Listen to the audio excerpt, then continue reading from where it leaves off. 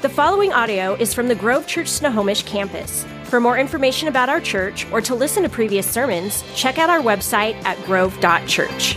Well, again, I want to say welcome to you here today. My wife Amanda and I are so thrilled that you came here today and you're a part of what God's doing in our church. Today we begin a brand new series called Happy Trails, where we're going to be specifically looking at the Psalms of Ascent. And I'll be describing that today. The Psalms of Ascent you can find in the book of Psalms, Psalms 120 through Psalms 134. And we'll be opening up today in Psalms 120. So if you have a Bible or you pull out your phone and your Bible app, you can turn to 120, Psalms 120. One of the cool things that's happening today that I want to mention once again, as the video said, is that today our iHeart registration opens, and iHeart is a 5-day outreach where we basically try to reach and hit every city in Snohomish County with the love of Christ in some way, shape, or form. So basically, July 16th through the 20th, every single day, we ask adults and families to take vacation days and personal days and serve either Tuesday, Wednesday, Thursday, Friday, Saturday. You can serve all 5 days. You can serve one day. And it's an opportunity for the church to show the love of Christ. And so registration starts today at the hub in the lobby. But it's probably one of the biggest things as a church that we do. This is our 8th year doing iHeart. And we usually have roughly about 25 or 27 projects. We roughly average around 300 volunteers a day. And over the course of every single year, I think we're well over probably 50,000 volunteer hours through the Grove Church in the past 8 years. So it's a pretty cool opportunity for us as a church to be the salt and light of Christ. One of the cool things that happened this morning, and if you're part of our setup team, you would have experienced this, but this morning, as you can see, there's a basketball tournament happening here at the gym that we didn't necessarily know about, but I was sitting in the lobby and this gentleman pulled up and his daughter got out and she was super tall. And I looked over to John and I'm like, John, I swear that was Brock Hewitt right there in that car. He's on 710 ESPN. He also does a podcast for Christian athletes. Incredible guy, strong believer. So I'm like, dude, I swear that was him. And when we drove away, John's like, yeah, it could have been. I mean, kind of a lookalike. I'm like, no, dude, that was definitely him. He's got a look, And so then he pulled back in and parked his car kind of right out here. And dude, who's the creeper? This guy right here, creeper. So I literally walked right up to his car. And like most people now, their heads are always down because they're in their phones. So his head was down. So I'm like, creeper, right? So I kind of walk up and I'm like, is that you?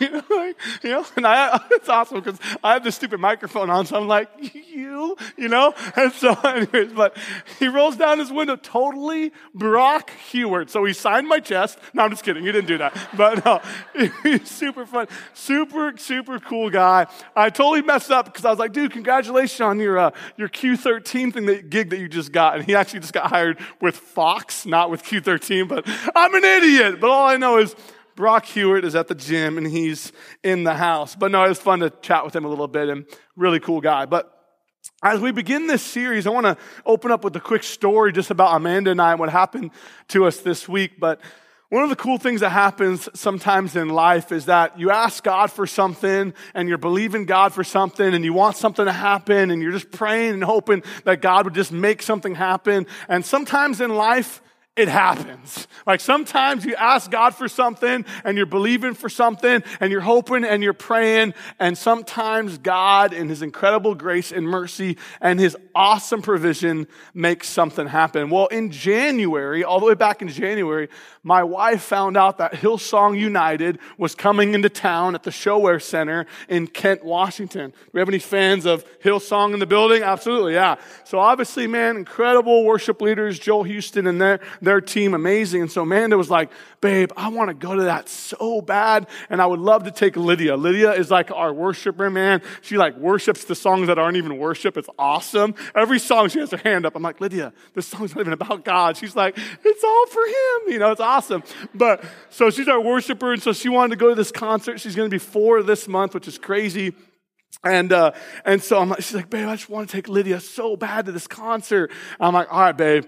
Well, let's see. Let me look at tickets. And one of the most funniest things that she said to my mom recently about this concert is she said, I really want to go to Hillsong, Grammy, and I really want to go. And my mom's like, oh, you really want to go, huh? She's like, yeah. And don't worry, my daddy's gonna take care of it. It's awesome, right? Like she thinks I'm Mr. Moneybags. She'll learn, okay? But anyway, So I go look at these tickets. This is like January. Basically, by then, the tickets were already, they played this week, but basically the tickets were already almost sold out. And the only tickets available, I'm not joking you, were about 170 a pop, okay? And so when she's like, Daddy's going to take care of it, Daddy's like, Daddy's not taking care of it. You know what I mean? So I was like, babe, there's just no way. This is just too steep. I don't think we're going to be able to pull this off. She's like, no, I understand. So then this past week, last week, I've been checking Craigslist. I've been checking OfferUp. I've been offering to sell my own possessions. No, I haven't. But I've been like looking everywhere I can, and I haven't found anybody that was selling tickets, and it was just like a lost cause. It wasn't going to happen.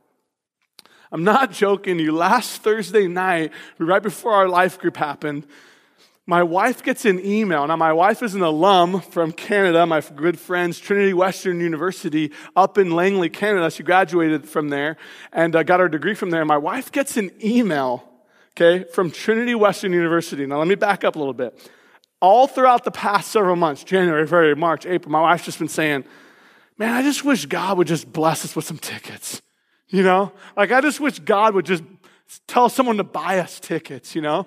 And some of my pastor friends have been joking, like, dude, just tell the church you need tickets, you know? I'm like, no, I'm not doing that, you know? Because, like, they've done that before and they get stuff. I'm like, no, I'm not doing that. But my wife's like, I just wish God would provide. But we haven't said anything to anybody about this. My wife has just been praying. I just wish God would just bless us with tickets. Here we are last Thursday. We get this email and it says, Trinity Western University cordially invites you to Hillsong United for complete free tickets, right? I mean, like, I'm like, this is a joke, right? Man, it's like, this is a joke, right? I'm like, I don't know. Get on there, register. So we register. And we got given 3 free tickets to this concert. Here's a picture. It was Thursday night. God just provides. It's awesome. It was a blast, okay? Now, here's what was the coolest thing about this. First of all, the tickets were completely free. We had our own seats, and we were kind of worried because it was down in Kent. I had to get off work and then drive in traffic and all that, 405 and that craziness. And so finally, we get into to where the table's at right out front. And there's a huge line around the building to get into the showwear center.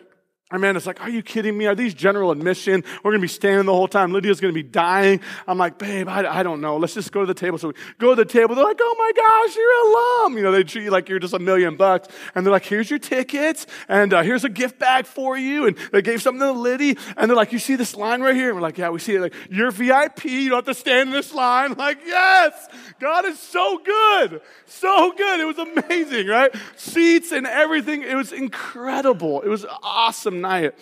And one of the cool things about that night, if you've ever been to a worship concert, I mean, it's kind of like a big deal now. Worship is just everywhere. But if you've ever been to a worship concert, something amazing happens when you have thousands of people worshiping and praising the name of Jesus.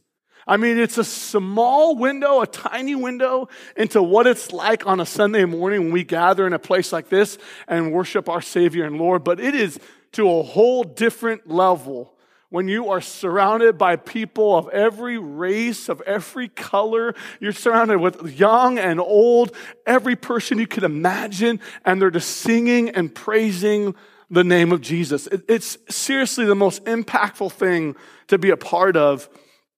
And there's power in it. The fancy term is corporate worship. There's this power when we sing anthems to our faithful King. And it's a tradition that has held itself in time for centuries. Another example is this, is we just had a worship night at our Marysville campus. And again, there's probably about 170, 180 people there just worshiping and singing together. And it was a powerful time where people could lay down their burdens and cast their cares on Christ. And it was amazing. And God loves the sound of his people worshiping.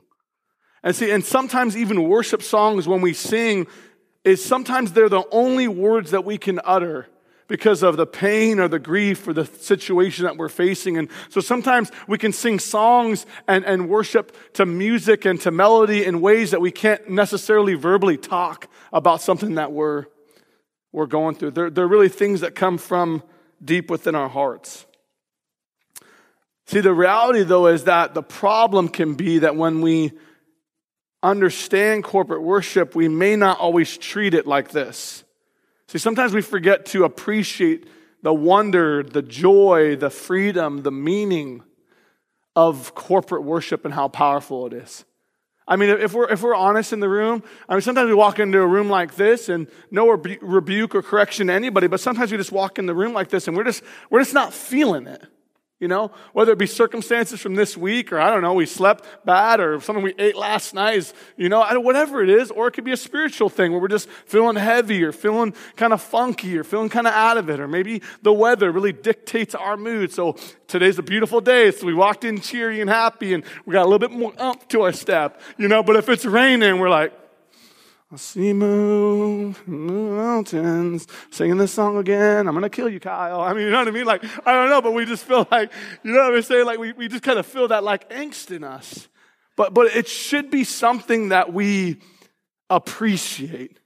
It should be something that shouldn't lose its meaning when we come together and we sing songs before God and we worship Him. And there's times where we sing, melodies like "I'll do it again," "I'll see you move," "You'll do it again," and we know that and we sing it and the words are on the screen. And then there's times where the screen is black and Kyle challenges us just to sing a new song to God and sing out of our own hearts. And some of us are like, I don't know what I'm supposed to do right now, but I'm doing it, and this is weird. And other of us who are experienced are like, Jesus, oh, you know what I mean? Like, it doesn't matter kind of where we come to that stage in the song where it's just our time to worship our Lord, but it should be something that we really admire and appreciate. As we begin a series like Happy Trails, and we get into the book of Psalms, today I'm going to just unload on you really the whole book in terms of what it is, how it's laid out, some background to really appreciate this book. 150 Psalms, and that's what these are. They are songs of sacred writings written by many different authors. They're poems. They're written in poetic form. That's why they're broken the way that they're broken up. And they're known in the Bible as wisdom literature, and they really do demand our attention and response. When we look at the book of Psalms, unlike any other book in the Bible, we look at ways that a writer and an author was talking about real life emotions, real life feelings, things that they were facing that were good, bad, and ugly. And there's times where you'll read one psalm and it'll be like, I praise you, God, for you're awesome and you're mighty. And then the next psalm will say, where are you? And kill my enemies. I mean, it really has this like array of emotions that describes what I really believe is human life. Where you wake up on a Thursday and you're like, I want to kill somebody. And then you wake up on a Friday, you're like, oh, there's peace in the world. Like that's what the Psalms is, and everything in between.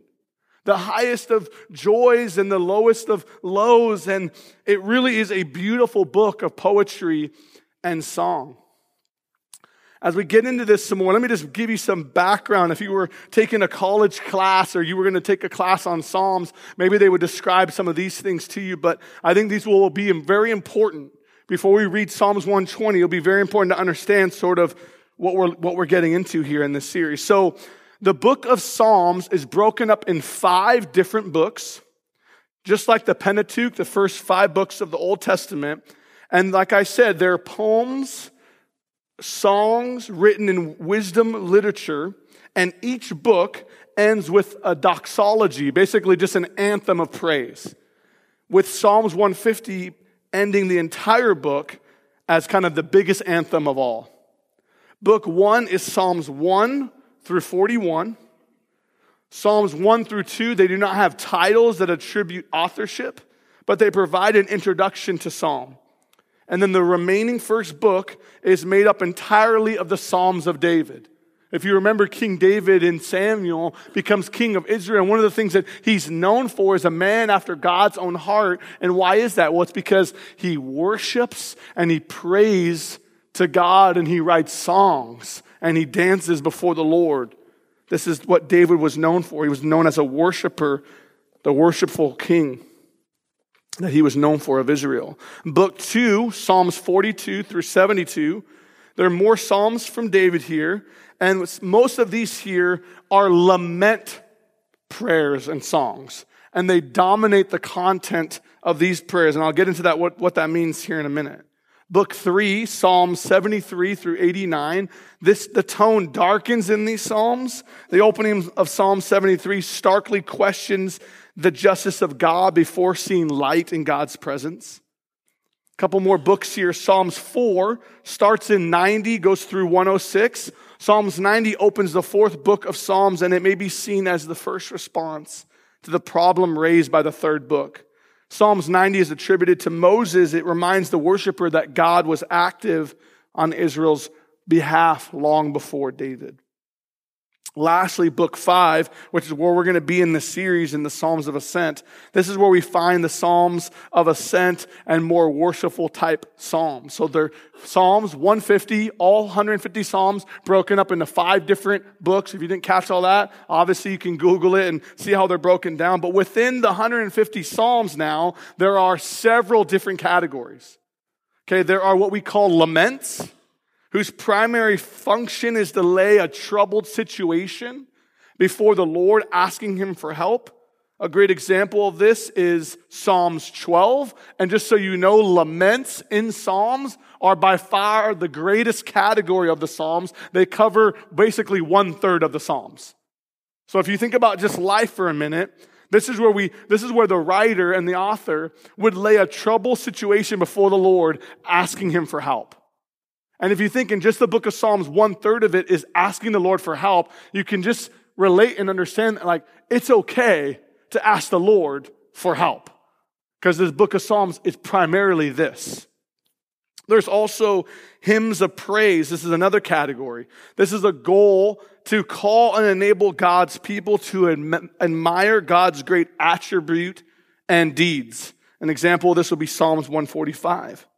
There's hymns of thanksgiving, which thank God for his answer to a petition. There are hymns celebrating God's law, which speaks of the wonders of the Torah, the law of Moses, and how worshipers aspire to obey it more fully. Psalms 119 is an example of that.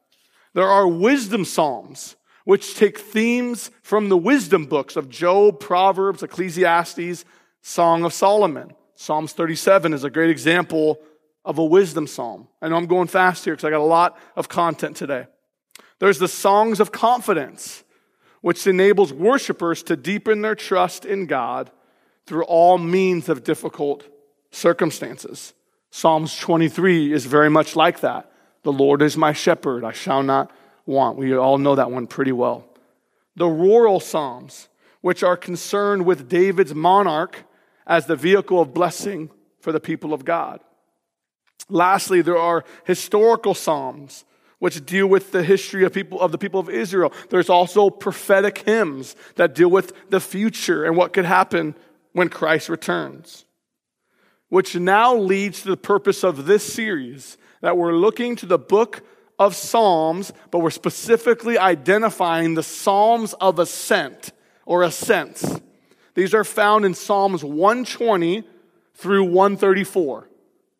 These 14 Psalms, the Psalms of Ascent. And there's no doubt about its meaning. It means to ascend, to ascent. It means to go up, to ascend, to rise. Thus, the most literal way to translate this word ascent is a song of going up. Now, there are many reasons or thoughts on exactly what this means. Calvin claimed that these were psalms that were sung on a higher key with musical notes rising in succession. Others have suggested that these songs move onward towards a climax, each song building upon another. Others say that they were traveling songs of those returning from exile. Others have suggested that these were songs ascending the steps, the 15 steps from the court of women to the court of men back in the temple days. But probably the best suggestion of these Psalms of Ascent, what this means, it probably is best suggested that they were traveling songs of those journeying to Jerusalem for worship at the three great feasts. This is the view of majority of commentators today. So again, think hiking, think the video, and walking as the people of God made their way to Jerusalem for the celebration of feast. And I know I'm giving you a lot of background, and it's like blah, blah, blah, blah, blah, okay? And I get it, all right? I understand that I'm a Bible nerd, and you're not, okay? But I want to try to give you the whole picture so I can kind of bring us to Psalms 120. Again, I want you to really understand and view what we're talking about here in this series, because we're going to be in this series for a good chunk of time here at the church. So we got this hiking as the people of God are walking. Okay, now think about this. 3 different feasts here that the people of Israel would return to Jerusalem to celebrate. This is in Exodus 23:14. 3 times in a year you shall keep a feast to me. You shall keep the feast of unleavened bread as I command you. You shall eat unleavened bread for 7 days at the appointed time in the month of Abib. For in it you come out of Egypt. None shall appear before me empty-handed. You shall keep the feast of harvest, another feast of the first fruits of your labor, of what you sow in the field. Last one, you shall keep the feast of ingathering at the end of the year, when you gather in from the fruit of your labor. 3 times in the year shall all your males appear before the Lord God. So the people of God would travel for miles on difficult terrain, and they would worship to these songs and hymns. Think about a bonfire where you gather and maybe there's just a guitar. Or think about, a cappella groups where groups like that sing. Think this kind of idea. If you remember, Dr. Luke recorded this with Jesus' parents. In chapter 2, catch this, it says, "And the child grew and became strong, filled with wisdom, and the favor of God was upon him," speaking of Jesus. Now his parents went to Jerusalem. There we go. They traveled, went to Jerusalem every year at the feast of Passover, one of these feasts. And when he was 12 years old, they went up according to custom. Further, it says, "And when the feast was ended and they were returning, leaving Jerusalem, going back home, the boy Jesus stayed behind in Jerusalem. His parents did not know it, but supposing him to be in the group, they went a day's journey. But then they began to search for him among their relatives and their acquaintances." Come on, everyone say bad parents. Everyone say you lost Jesus. Okay? All right? Now, when we read something like this, it's hilarious when we think, dude, if they lose Jesus, I can lose my kid. There's hope for me, right? Like, it's awesome. Like, these are Jesus' parents, and they lose him, and you think, dude, how do you lose baby Jesus or 12-year-old Jesus? Like, the most responsible thing you could do is take care of your kid. How do you lose Jesus? But think about this. This was not one family, little family unit, like my family's a family of 4. No. Think thousands of people, all in a caravan with camels and donkeys and all the food and animals and people. And here's what people would happen, just like at any family reunion. Your auntie's taking care of, your kids, and everyone's keeping an eye on each other's kids. And so Mary and Joseph, all they think is just that Jesus is probably hanging out with one of his cousins, or him and John the Baptist are smacking each other in the back of the head. And all of a sudden they start looking through the crowd and they're like, "No, Jesus!" You see what I'm saying? So don't think they're bad parents. It was just that they lost their kid for a day, okay? Or for your encouragement today, think they're terrible parents and they lost Jesus for a day. However you want to look to that. But we can see this traveling and this importance of the people of God returning to Jerusalem, God's holy city, and remembering what God did through these feasts. And as they would travel, they would sing and worship God together.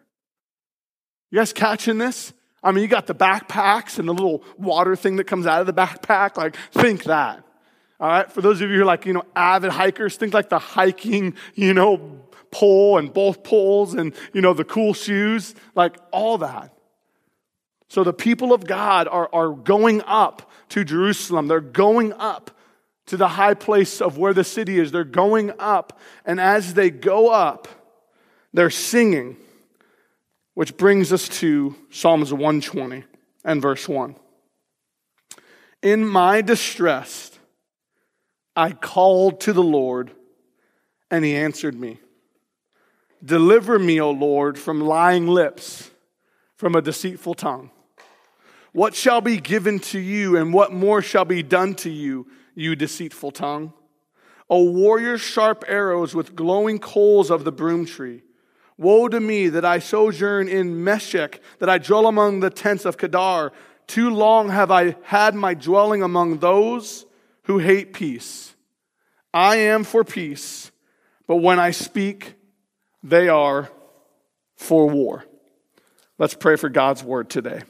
Lord, I thank you for the power of song, the power of poetry, the power of corporate worship, where we gather, God, together as your people and we worship and praise the name of Jesus. I thank you, God, for this imagery of going up in a group, that there was no one alone worshiping, that they had to be together to worship you. I thank you, God, that your word is alive and it's speaking to us. And I pray today we also would go up. We also would rise. We also would ascend and lift our eyes up to you and recognize who you are and all that you've done. It's in your name we pray. Amen. It says in Psalms 120, verse 1, it says, in my distress, I called to the Lord and he answered me. The people of God are singing a very powerful statement about the very character and nature of our God. That when I am in distress, I call to the Lord and he answers me. He answers me. That when I am broken and when I'm hurting, that when I'm lost and when I'm crying out, when I'm at the end of my rope and life does not feel like a sunny day and it doesn't feel like the wind in my back and it feels like the pouring down rain and it feels like the weight of the world is upon me and it feels like I can't breathe and it feels like I'm drowning and it feels like I'm overwhelmed and it feels like I will never survive this and it feels dark and awful and evil and no way out and it feels like the world is crashing down on me, that in my distress, I called to the Lord Almighty and he answered me. It's a powerful thing to think about our Heavenly Father. And if it was the people of God, it was them singing this statement together. That we serve an amazing God who hears and responds to the deepest cries of our hearts. Think of Psalms 56:8 just for a minute to put it really in your heart. You keep track, look at this, you keep count of my tossings. You put my tears in your bottle, are they not in your book? Let's just leave that up there for a minute. You have kept count of my tossings, put my tears in your bottle, are they not in your book? What? Are you telling me right now that there's the Almighty God, the creator of heaven and earth? That when I get weepy over Downton Abbey that he's, right, this is the kind of God we serve. That every tear that drips down the cheeks of my face, that he's putting them in a bottle? And that my name's going to be on it and they're in your book? Is God really telling me that in my distress you answer me, but you don't just answer me, but you keep track of everything that will happen, that has happened in my life? God, are you really saying to us today that when my dad passed away and I cried so many tears of grief and loss, of missing and longing to hear his voice, that you put that in a bottle and you recorded it in your book? God, you mean that when I was diagnosed with that cancer and I was given that diagnosis and it felt like all was lost and there was tears streaming down my face and I had to think about how to say goodbye to my loved ones and my friends, that God, you keep record of all of those tears in your book? Are you telling me the miscarriage and the job loss and the hurt and the car accident and that terrible Christmas and that terrible relationship and that awful divorce and that foreclosure on that home and this and all the tossings that I feel, you caught every tear and you put them in a bottle and you kept them in your book. Man, that's so awesome to think about. That's just so amazing to think about. That in my distress, I called to the Lord and he answered me. I mean, that's just verse 1. Like, I'm good for today, guys. Like, let's go ahead and pray. Like, I'll sit on that one all week. It goes on to say, deliver me, O Lord, from lying lips, from a deceitful tongue. What shall be given to you, and what more shall be done to you, you deceitful tongue? A warrior's sharp arrows with glowing coals of the broom tree. See, if this was the people of God singing as they were on their way, they would be singing something like this. If you lie, you're going to die. That's basically what they were singing. Like, if you lie, you're going to die. I wrote it all for you today. It's a little song I wrote. If you lie, you're going to die. This is what's happening here. The people of God are talking about this very problem. That this writer is saying that he's living with people. In a moment, we're going to learn that he's not with the people of God, but he's been put away from them, and they're lying and they're dishonest. And he wants to be pulled away from them, and he wants them to be destroyed with the witch's broom. Okay, not with the witch's broom. It was just a type of tree that made strong arrows. But what he's saying is that, man, I want to get away from these people who are saying yes, but they mean no, or they're saying no, but they mean yes. It's the reminder for you and I today. It's not that if you lie, you're going to die, but to take inventory of what's coming out of your mouth, and is your yes, yes, and is your no, no, and can you go to bed at night knowing that you are being an honest person about what you're saying and what you're doing. I always love thinking about when an officer pulls you over. I got you going 47 in a 35. No, you didn't. I was going 45. I mean, whatever. It's like, you know what? Were you really going 47? You know. Is your yes, yes, and your no, no, is what you say truthful and honest? It's this understanding of honesty and realness here. He says, goes on here, woe to me that I sojourn in Meshech, that I dwell among the tents of Kedar. Too long have I had my dwelling among those who hate peace. I am for peace, but when I speak, they are for war.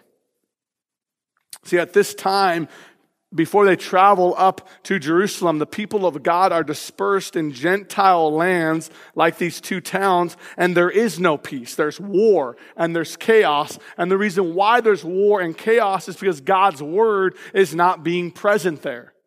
And where God's word is not being preached or seen, there is no peace. See, the ideal Israelite exiled away from his people is for peace, and he's called to seek it for the city in which he's exiled. Jeremiah 29:7 says this, but seek the welfare of the city where I have sent you into exile, and pray to the Lord on its behalf.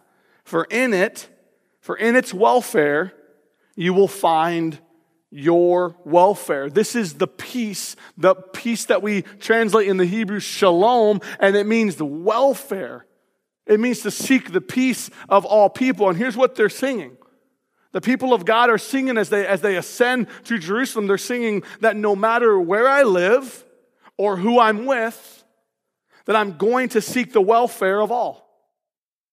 That no matter where I live or who I'm with, I'm going to seek the welfare of all. I'm going to be a peacemaker, as Jesus said. I'm going to bring peace. I'm going to be God's word being preached through my life wherever I go and whatever I do, because I'm called to bring peace to the welfare of wherever I live. So just in this simple psalm, in just this simple 7 verses, what do we learn? We learned that in our distress, He answers when we call to Him. We learn that we need to be honest and genuine people, letting our yes and yes be yes and our no be no. And lastly, we learned that we are the very presence of God living through our lives, and wherever I live or wherever I work and whatever I do, I'm called to seek the welfare or the benefit of all people in that time and space. And these are powerful, powerful things to think about today.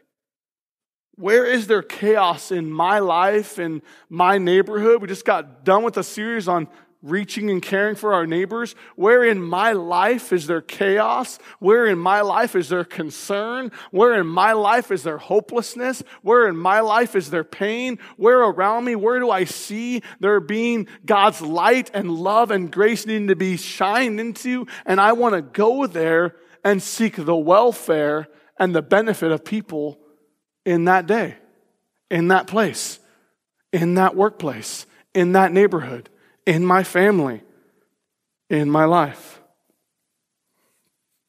I want to give you 3 things here today as we come to a close on a series and a message like this here today.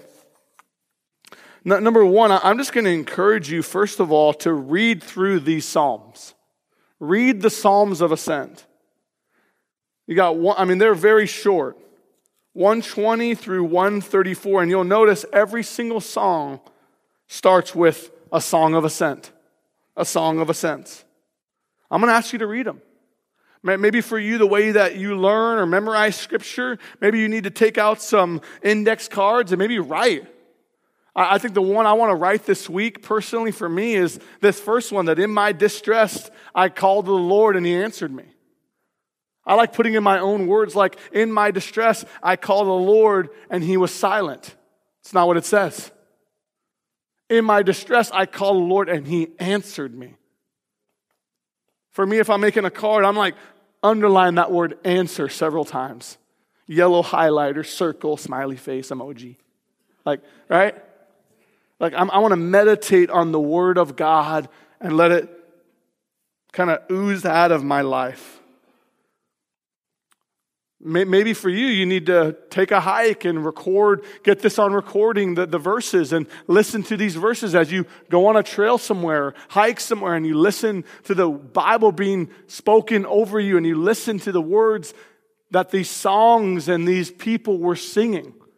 And maybe that can help you kind of picture what it was like to be them and traveling, and what was it like to sing songs of this, and what kind of choruses did they sing, and what kind of melodies were there, and all of that stuff.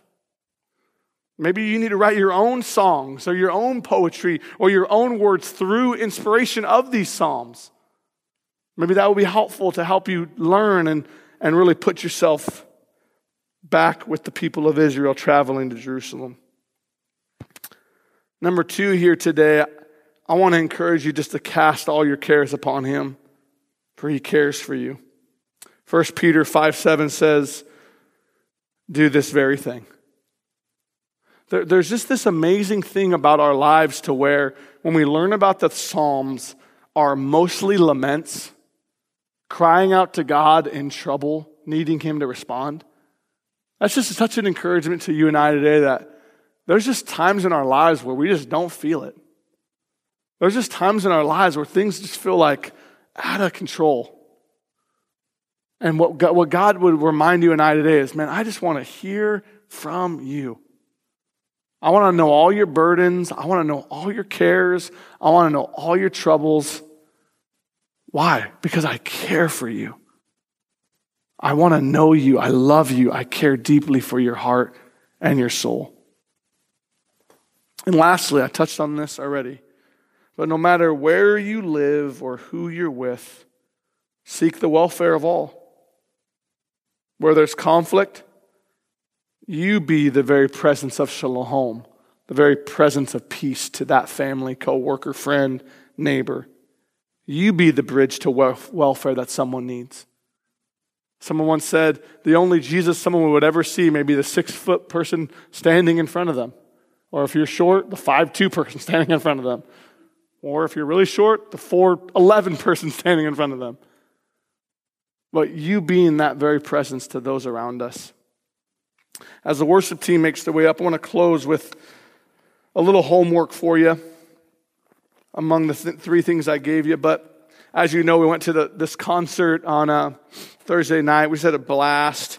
Lydia dancing, singing, going crazy. It was nuts. And we got home at like midnight. It was crazy. But one of the things that I noticed in the album as we were listening to the album on repeat and preparing this message, and this song came on, and as the song came on, I was like, this says a song of ascent. And one of the songs on the new album of Hillsong, it's called People. The song is called Highlands, Song of Ascent. I want to read you just the chorus. But if you got Spotify or iTunes or Amazon Music, whatever you got, I want to encourage you just to download this People album or download this song. But in this incredible album is this song called The Highlands, the Song of Ascent. I just want to read to you the chorus. It says, "So I will praise you on the mountain, and I will praise you when the mountain's in my way. You're the summit where my feet are, so I will praise you in the valleys all the same. No less God within the shadows, no less faithful when the night leads me astray.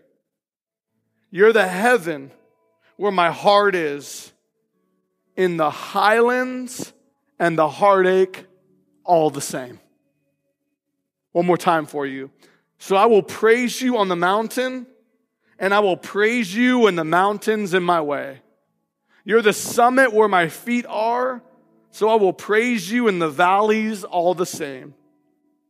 No less God within the shadows, no less faithful when the night leads me astray. You're the heaven where my heart is, in the highlands and the heartache all the same." God, today, I thank you and praise you, Lord, that there is power in corporate worship, and there is power when we sing praises to a living God. I thank you, God, that in my distress, that in my heartache, that in my pain, I can call on you and you answer me. I thank you, Jesus, that right now in this room, there are people here, God, who just need to call on you and you will answer them. They can just cast their cares upon you, for you care for them. And I thank you, God, that we will praise you on the mountain, and we will praise you when the mountains are in the way. Our praise will not be determined by our circumstances. Our praise and our worship will be determined by the death and burial and resurrection of Jesus Christ. And we thank you and praise you for it. In your good name. Amen. Thank you for listening to the Grove Church Snohomish Sermon Podcast. If you want to keep up with us, like us on Facebook, Instagram, or visit our website at grove.church.